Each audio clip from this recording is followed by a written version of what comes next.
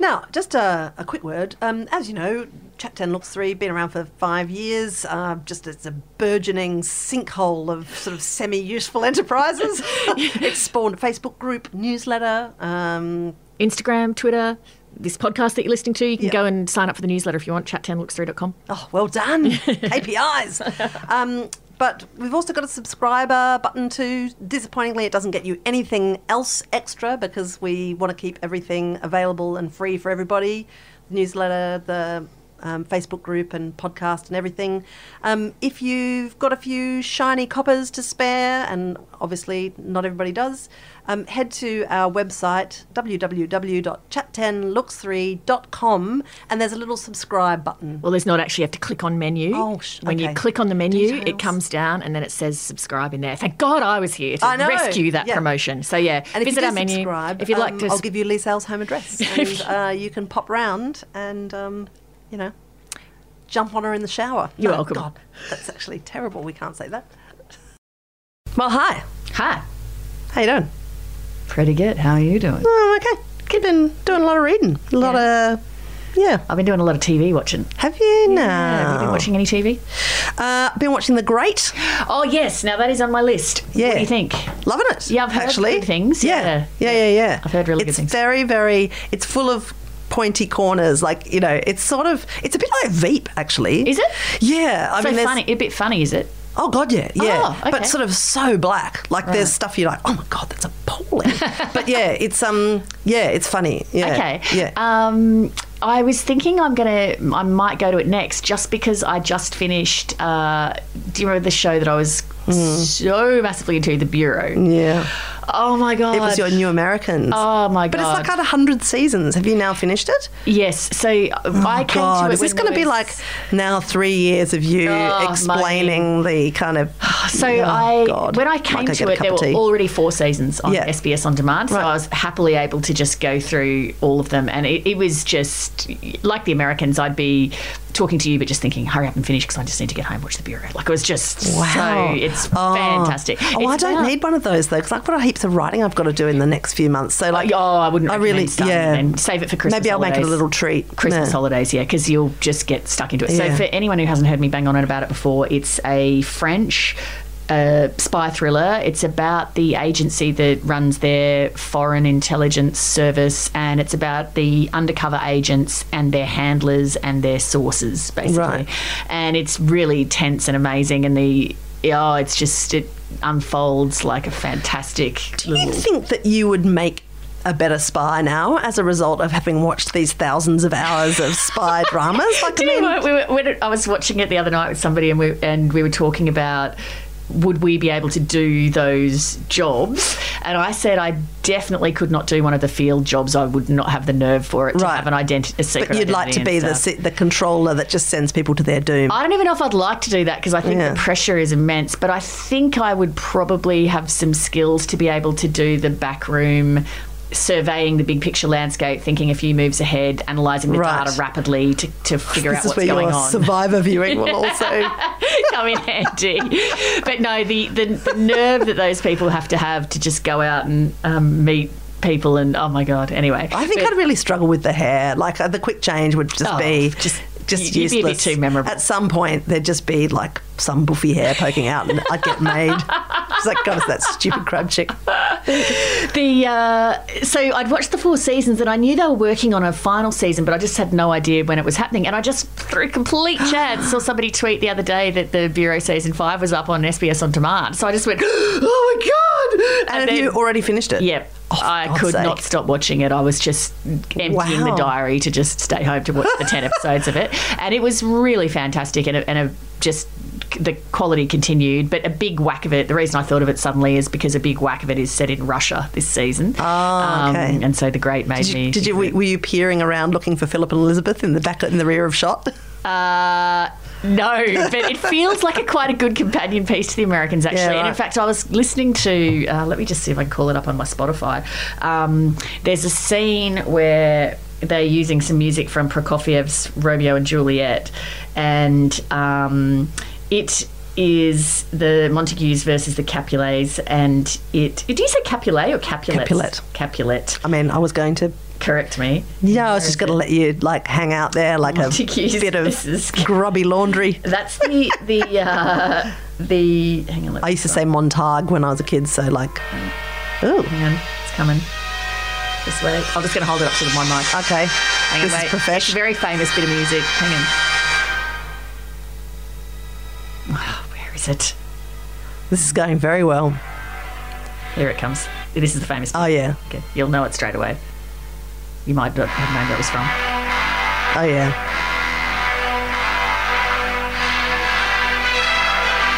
I'm just visualising Torval and Dean in my head right now. Way to go, wrecking a beautiful piece of music. Doesn't it make you think of Philip and Elizabeth though? It's so spy-y. It's good. yeah. But it's just that sort of discordant, like disturbing, I don't know. It's so Yeah. Russian. Yes, it is. And it reminded me of the opening of The Americans. Yeah, oh god. I'll stop it. I'm getting a kind of physical reaction. Oh, God, credit music is so like important, isn't it? Like opening titles are so important. Yeah, although that was just in the middle of an episode. No, I know, but I was just thinking like when you were badly reproducing the Americans I think in I a got way the that vibe no, of it. you really didn't. It was really, really unusually bad. No, they are. And in fact, I think when somebody does good opening titles, I love the way that it encapsulates the whole gist of the show. Like, one of my favourites ever is Dexter, which sadly jumped the God. shark Yeah. a few Yeah. seasons in. But the premise of Dexter is this serial killer hiding in plain sight. Never And- seen 1 second of that. It just looks it's like great. utter trash. Oh Yeah. no, the first couple of seasons are fantastic. Yeah, There's but one I mean, season with John Lithgow I've where learned he's great. to take these recommendations from you with tiny bit of salt. The opening titles are Dexter going about his morning routine, juicing an orange and flossing his teeth and doing things. But the way that they've shot it, it makes everything look incredibly sinister. Yeah. So the floss looks like he's getting ready at thing to strangle somebody. Oh, right. Oh, that's quite cool. The way that the knife cuts the fruit and the sort of juice splatters out. It's like okay. a blood splatter. It's really, really cool. The other one that I think is fantastic is Mad Men. Oh, yeah, of course. Yeah, well, that's immortal. Absolutely yeah. iconic one, yeah. And even, I think I've said this on the pod before, but The Sopranos, which is just Tony Yeah. Soprano driving home. Oh, yeah. As soon as I hear this sort of opening, bow, bucka, buck, bow, bucka, buck, I just feel like, oh, God, straight away. I remember when we used to watch West Wing when we lived in Canberra, like, 20 years ago. And that It's got the big soaring. Yeah, sort of, yeah. And it's dun, dun, dun, dun. And I used to get up and like dance to it. It was just so exciting that there'd be a new episode that I'd be like I did interpretive dance. Do you remember also when the theme songs, this was more of our childhood, the theme song would be expository and would explain the entire premise of like the the show. nanny. The nanny, yeah. She was working in a bridal shop in Flushing, Queens, when her boyfriend kept her out in one of those crushing scenes. What was she to do? Where's she to go? She's out on her fanny. But over the my the God. Sheffield Star, she was there. The Father Summer, she had stars, she had flash, she was there. No, she became the nanny. Who would have guessed that the girl just described was just exactly what the doctor prescribed. Do you know, just every now and again. I take my jacket off now. Sometimes I just think that nothing that you could do would ever surprise me. But then every now and again, yeah, you just go somewhere where I think, yeah, okay, you are actually weirder than I thought. Or Gilligan's Island, Oh, yeah. like the whole thing. But why don't they do a series with an expository intro anymore? I mean, that would be helpful. Yeah, I mean, I guess because I suppose just this is They were secret Soviets in a... I'm just trying to think if there are any. I mean, these days, basically, I think No, it's all very pared back. it is very Yeah. pared back, and I mean, I notice you can just skip intro. So the know. Bureau was allowing me to skip intro all the time. So Yeah. I guess there's that. Which is if you put heaps of work into the intro. And I mean, I suppose- Succession, I think, is one of the great intro sequences. It's a goodie. I Yeah. suppose the expository theme song is required. I'm just thinking this through. Please never sing that nanny thing again. She's the lady No. in red when everybody else is. I've changed key now. Wearing tan. So Gilligan's Island, I guess if they didn't explain it all, sit right back in here, a tale, then you would maybe wonder forget why who the are all of professor these was? people? Why are all these people on this desert island together? Or these really strange people that seem really not connected at all? What are they all doing here? Or the Brady Bunch, you might be thinking, why are there so many children in this house? Or I Dream of Jeannie. Like, why is he living with a genie? Rewrote, yeah. Oh, no, that only just had music though, didn't it? Although it had a little cartoon that explained where he background. Yeah. Was the I Dream of Jeannie music? Was that or Alf? That would be a tricky one to explain. You know, without the little opening thing. Was I Dream of Jeannie? Yeah, that was a great little song. Different from Bewitched, which is like they had great music, all of those songs. Do you know my all-time favourite? Get Smart. Oh, yeah, fair enough.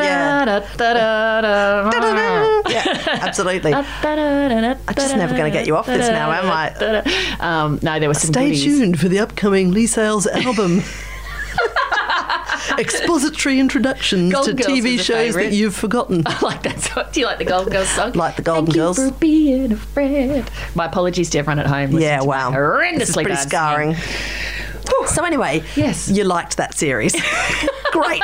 Let's move on. I just had this funny realisation. I recently read and enjoyed, luckily, a book that it turns out has since, like, the publisher has advertised on the podcast. Oh. And I thought, that means I can't talk about it. But then I thought, well, actually, look, I mean, to make it clear, I actually didn't know that this outfit was putting an ad in the podcast. But luckily, I did enjoy the book. That is not how things work on this podcast, by the way. Nobody who puts an ad on then gets a positive review. Of course, because we're so administratively competent, I didn't even know that there was a connection. But anyway, there isn't a connection. The book is, I just sort of... The post-COVID hangover is pretty profound, I reckon. I've just been feeling really of late, and I feel like the structure from my life has gone. Like, my kids are just like doing too much screen time. It just feels like, you know, one of my kids is just like refusing to go back and do like gym, which she really liked before, you know, and I just feel, and I feel really lethargic and kind of a bit depressed and just like, I just feel like we're just all blobs. And totally. Mine won't do piano practice, and I just I don't have the energy to like make them. Yeah, it's awful. Like, I just feel, like the shape of life has sort of gone a bit. Anyway, so I have sort of slightly, you know, when you're kind of already feeling a bit like, oh, we're all doomed. It's kind of... You look for something a bit more escapist. It's incredible how we've gone from my uplifting rendition of The Nanny to doom. Yeah, I know. Anyway, so I read this book. It's a thriller. It's a kind of, you know... What's it called? It's called The Safe Place. Yeah. It's written by an Australian writer. I think I think we call her Australian now. It's a debut novel. She was from the UK, but I think married an Australian and moved here, so she's ours now. Okay. Anyway, so it's a thriller, and it's about this young woman who is like a struggling actor. She's not doing very well. She's doing temp work at this company. She gets the sack. And then the boss kind of mysteriously takes her out to lunch and said, listen, you know, it didn't work out at the company, but I've got another job for you. And the job is for this young woman to travel to his remote property in France and be a kind of companion and housekeeper to his wife and their 6-year-old daughter, who has health problems that are not really explained. So she goes there and she settles in really well. Kid's a bit strange, and then she finds out something about the family that immediately catapults it into this like white knuckle thriller. Anyway, total page turner, and very, very nicely written as well. So you've got the kind of like the galvanising force of a really twisty plot. Oh, great. But the writing isn't kind of like gross and embarrassing. Like, it's like, she's nailed it. Anyway, so it's like a... Holidays next week, so that might be a good read for me. Also, pity those advertisers, because now they spent money advertising. I know. And they didn't really need to. But you can never, ever bet on that, because I won't, like, as that's you know, true. You I might not miss have even the liked it. best books sometimes. So, yeah, anyway. But, but to balance that out, I also did read... So I read this other book that is a bit kind of, you know, well, the end of the world and the environment as we know it kind of thing. Like it's a bit... what was it? It's by James Bradley, who's an Australian writer, and he's had a lot of success with a number of novels. But sci-fi this one is, sort of stuff. No, look, it's sort of like... he's a beautiful writer. This story is about, and he's always got kind of like an environmental theme. This story is about a scientist, a woman who is called in to help on this mysterious project that's in the bush in Tasmania. It's completely funded by this mysterious tech billionaire. She goes there with her husband, her partner, with whom she's sort of had a quite recent tragedy, so she's quite vulnerable. And what they are, it turns out what the secret project is, in this sort of hidden in this Tasmanian wilderness, is that they are using ancient DNA to rebuild extinct creatures. So like they've made a thylacine, you know, and her job is to recreate a Neanderthal person. So this tech billionaire's thesis is to ensure the survival of the Earth's ecology. Then you really need to kind of rebuild pre-Ice Age kind of life. Anyway. What's the name of it? It's called Ghost Species. Okay. And I'll leave it there for the plot. It's a twisty, very, very gripping. And because of my general feeling of like, oh God, doom, I thought, is this going to make me feel even worse? But it didn't actually. I mean, and it's one thing about Bradley as a writer is that he does always combine a really intriguing plot with some really deep questions about, in this case, our relationship to the Earth, our assumption that the Earth just sort of rolls on, you know, whatever we do, and our role as a species in decision making about how to use the power we have. Sounds interesting. Yeah. I read... Less depressing than you fear. I read Christopher Pine's memoir, The Insider. Oh, have you? Another end of species thriller. I enjoyed it. Yeah, I have read it. It is it's a classic Pine. It's full of these sort of I was actually crying laughing by about page 5 where he reports that as a, seriously as a 9-year-old, he developed a secret ambition to be a priest and kept slipping anonymous notes into the sort of desk of the priest at his school, like a teacher, about his devotion to, the study of the Lord and so on. And eventually this teacher, who knew immediately who these ridiculous notes were from, sat him down and just said, listen, you know that if you do become a priest, you don't just instantly become Pope. That's, and Chris was like, oh.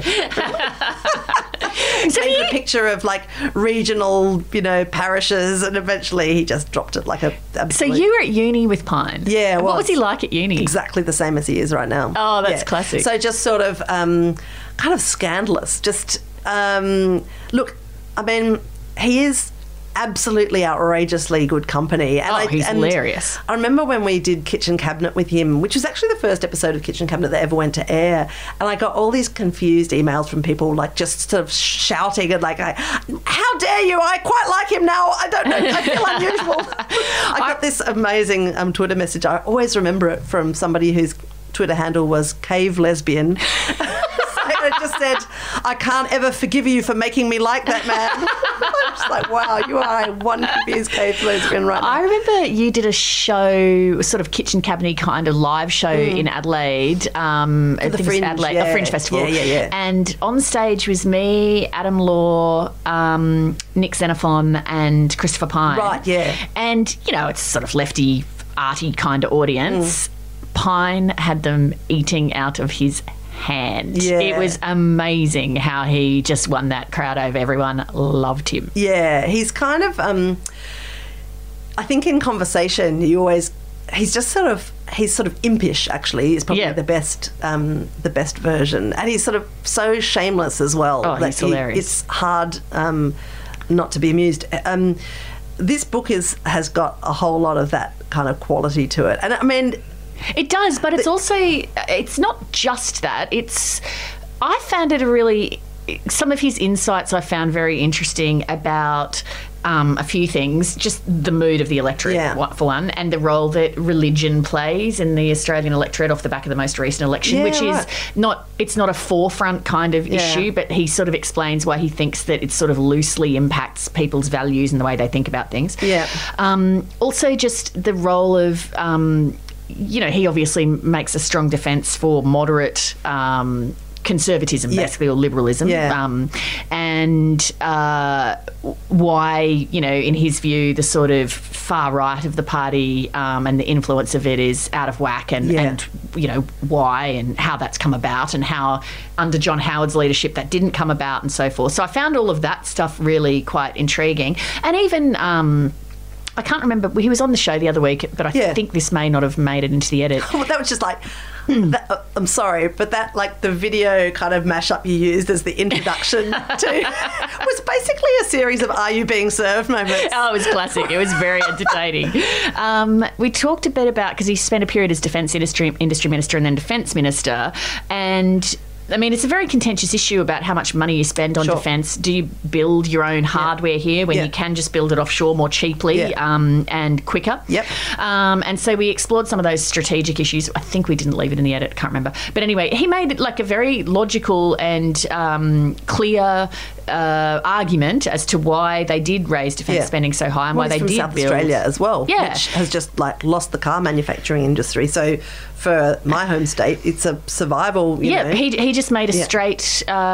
He actually pivoted to a straight economic argument, not a military argument. It wasn't about why do we need submarines in 2035. He said we want jobs in South Australia, and so just unashamedly made that argument, but in a very clear way. So, and I felt like hearing him explain it, that often it's what's missing in politics, I think, which is people that you ask a reasonable question, why are we building subs here? And they actually explain using reason and logic their position. Well, love, he can only do that now that he's left politics, right? Yeah, exactly. I mean, this is... But the thing is, a good politician, and there have been, some who can do it, you should be able to do that when you're in office, because if you want people to vote for you... You need to explain in a persuasive manner why you're doing what you're doing. And so what you want is people who start from a position maybe of disagreeing with you, thinking, well, this is crap that we're spending all this money on defence. We should be spending it on hospitals. You want those people to hear me ask that kind of question, and then you answer it in such a way that they might at home think, no, well... I don't know if I agree with that, but, I can understand that point. Like, that's what you're hoping for, aren't you? Do you know what? I think that most contemporary senior political leaders, because as opposed to 20 years ago, now they give a lot more interviews than they used to across all the different kind of platforms. And every interview will lead to more blowback from constituents, from colleagues. So I think that the galvanising imperative now for most political leaders when they give interviews is to answer in a way that's as bulletproof as possible. That means that they don't have any business arising from that interview where they've got to go out and put secondary spot fires. And it means that a lot of political interviews are just frankly unintelligible. And I mean, you've seen it all the time, right? Like you ask a question and then the political figure in question will respond with a piece of boilerplate that sounds like a press release. What it says to me is, as just a viewer, not even as the interviewer, is firstly, you're not smart enough to engage and you don't believe enough in what you're doing to actually engage, because you don't believe that you can sell it using logic and reason. And it says you're not interested in persuading people to vote for you. You're just interested in escaping an interview without messing up. Like, what are you there for? You see, Lee, if you just ask better questions. So tell me, Annabelle, about this wonderful policy you're announcing today and how great it is for all of us. That's the kind of questions people would like to be asked, and they will not be asked that. The other thing in the Pine book that just made me sob with laughter was there's this weird, I can't even remember where he was. He was on some foreign trip, you know, that was defence related, and he's got a cold, or he's got like that was great. Yeah, blocked nose. Yeah. And what was he? So he asks his. What's the person called who's like his military attaché, his charge d'affaires or whatever they're called? Charge d'affaires. He asks him to go and get some nasal spray, and then they're in France they're in or something. Paris, and they don't speak French and whatnot. So he comes back, and so Pine puts the spray up his nose and basically nearly blasts his head off. He's like, "Oh my god, that's unbelievable!" Like, and just thinks, "Sheesh, that's really strong nasal spray here." And then he goes about his business for the day, comes home, gives it another blast, and again, like same thing. Like, I just feel like I've nearly blasted my head off. That was like feels like I've maybe broken my nose or something. So he goes downstairs to the front desk, and it's not nasal spray, it's air freshener. Straight up his nose. Hey, because we've banged on a lot about basketball in recent podcasts. Oh, yeah, and I told you I was going to start reading my basketball books. I did, in fact, finish Sacred Hoops by Phil Jackson, the coach of the Chicago Bulls.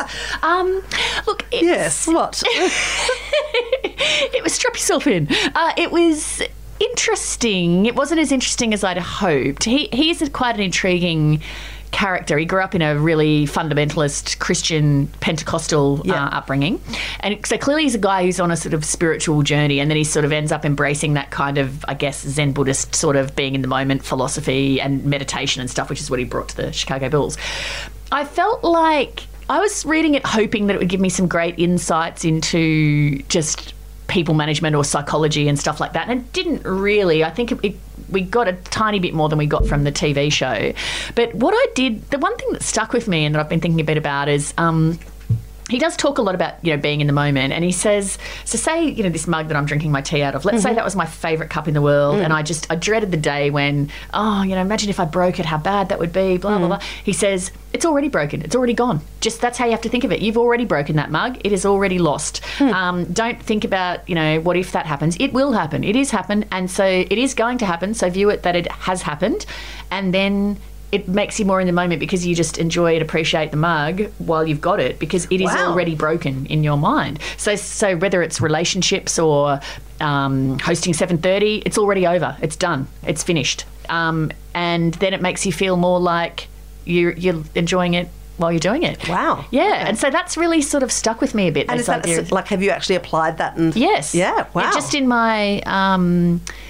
even actually, now that our friendship is over. No, because it makes you what I think it does is it drops away the little annoyances, because you think like it's very easy to think, say in a relationship, this person doesn't like me enough, or we're going to end up fighting over blah blah blah. But actually, if you think about it like, yep, okay, so we're already broken up, it's already done and dusted, what it makes you think about then is all the things you're going to miss about that. Right.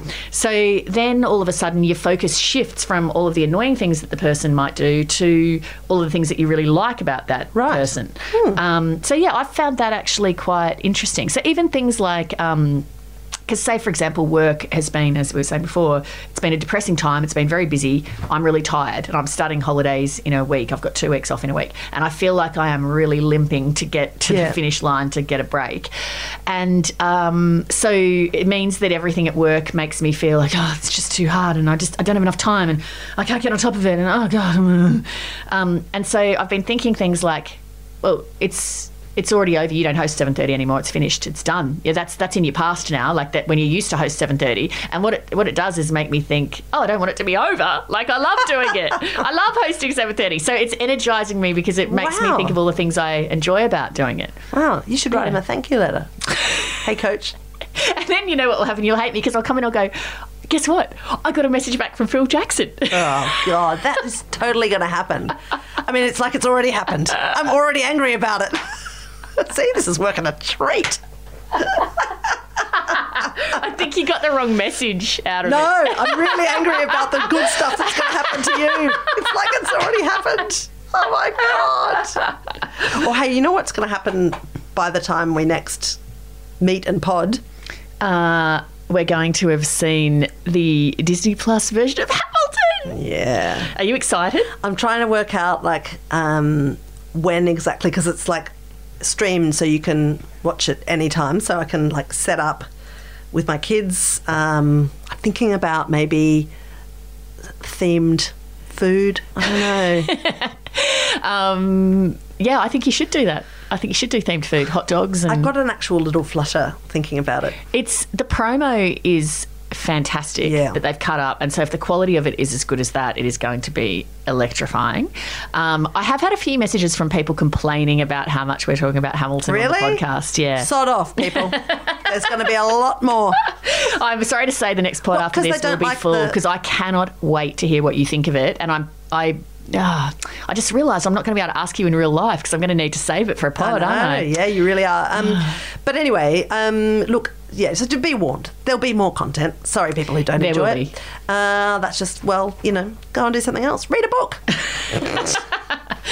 We better go because Anthony's waiting for us to go and do something. Okay. All right. Bye. This is already over. Literally, it is actually now. Now we've had the happy convergence of the Phil Jackson where you think it's already over, punched you in the nose. and it is already over. Has that happened yet? Because I feel it's imminent.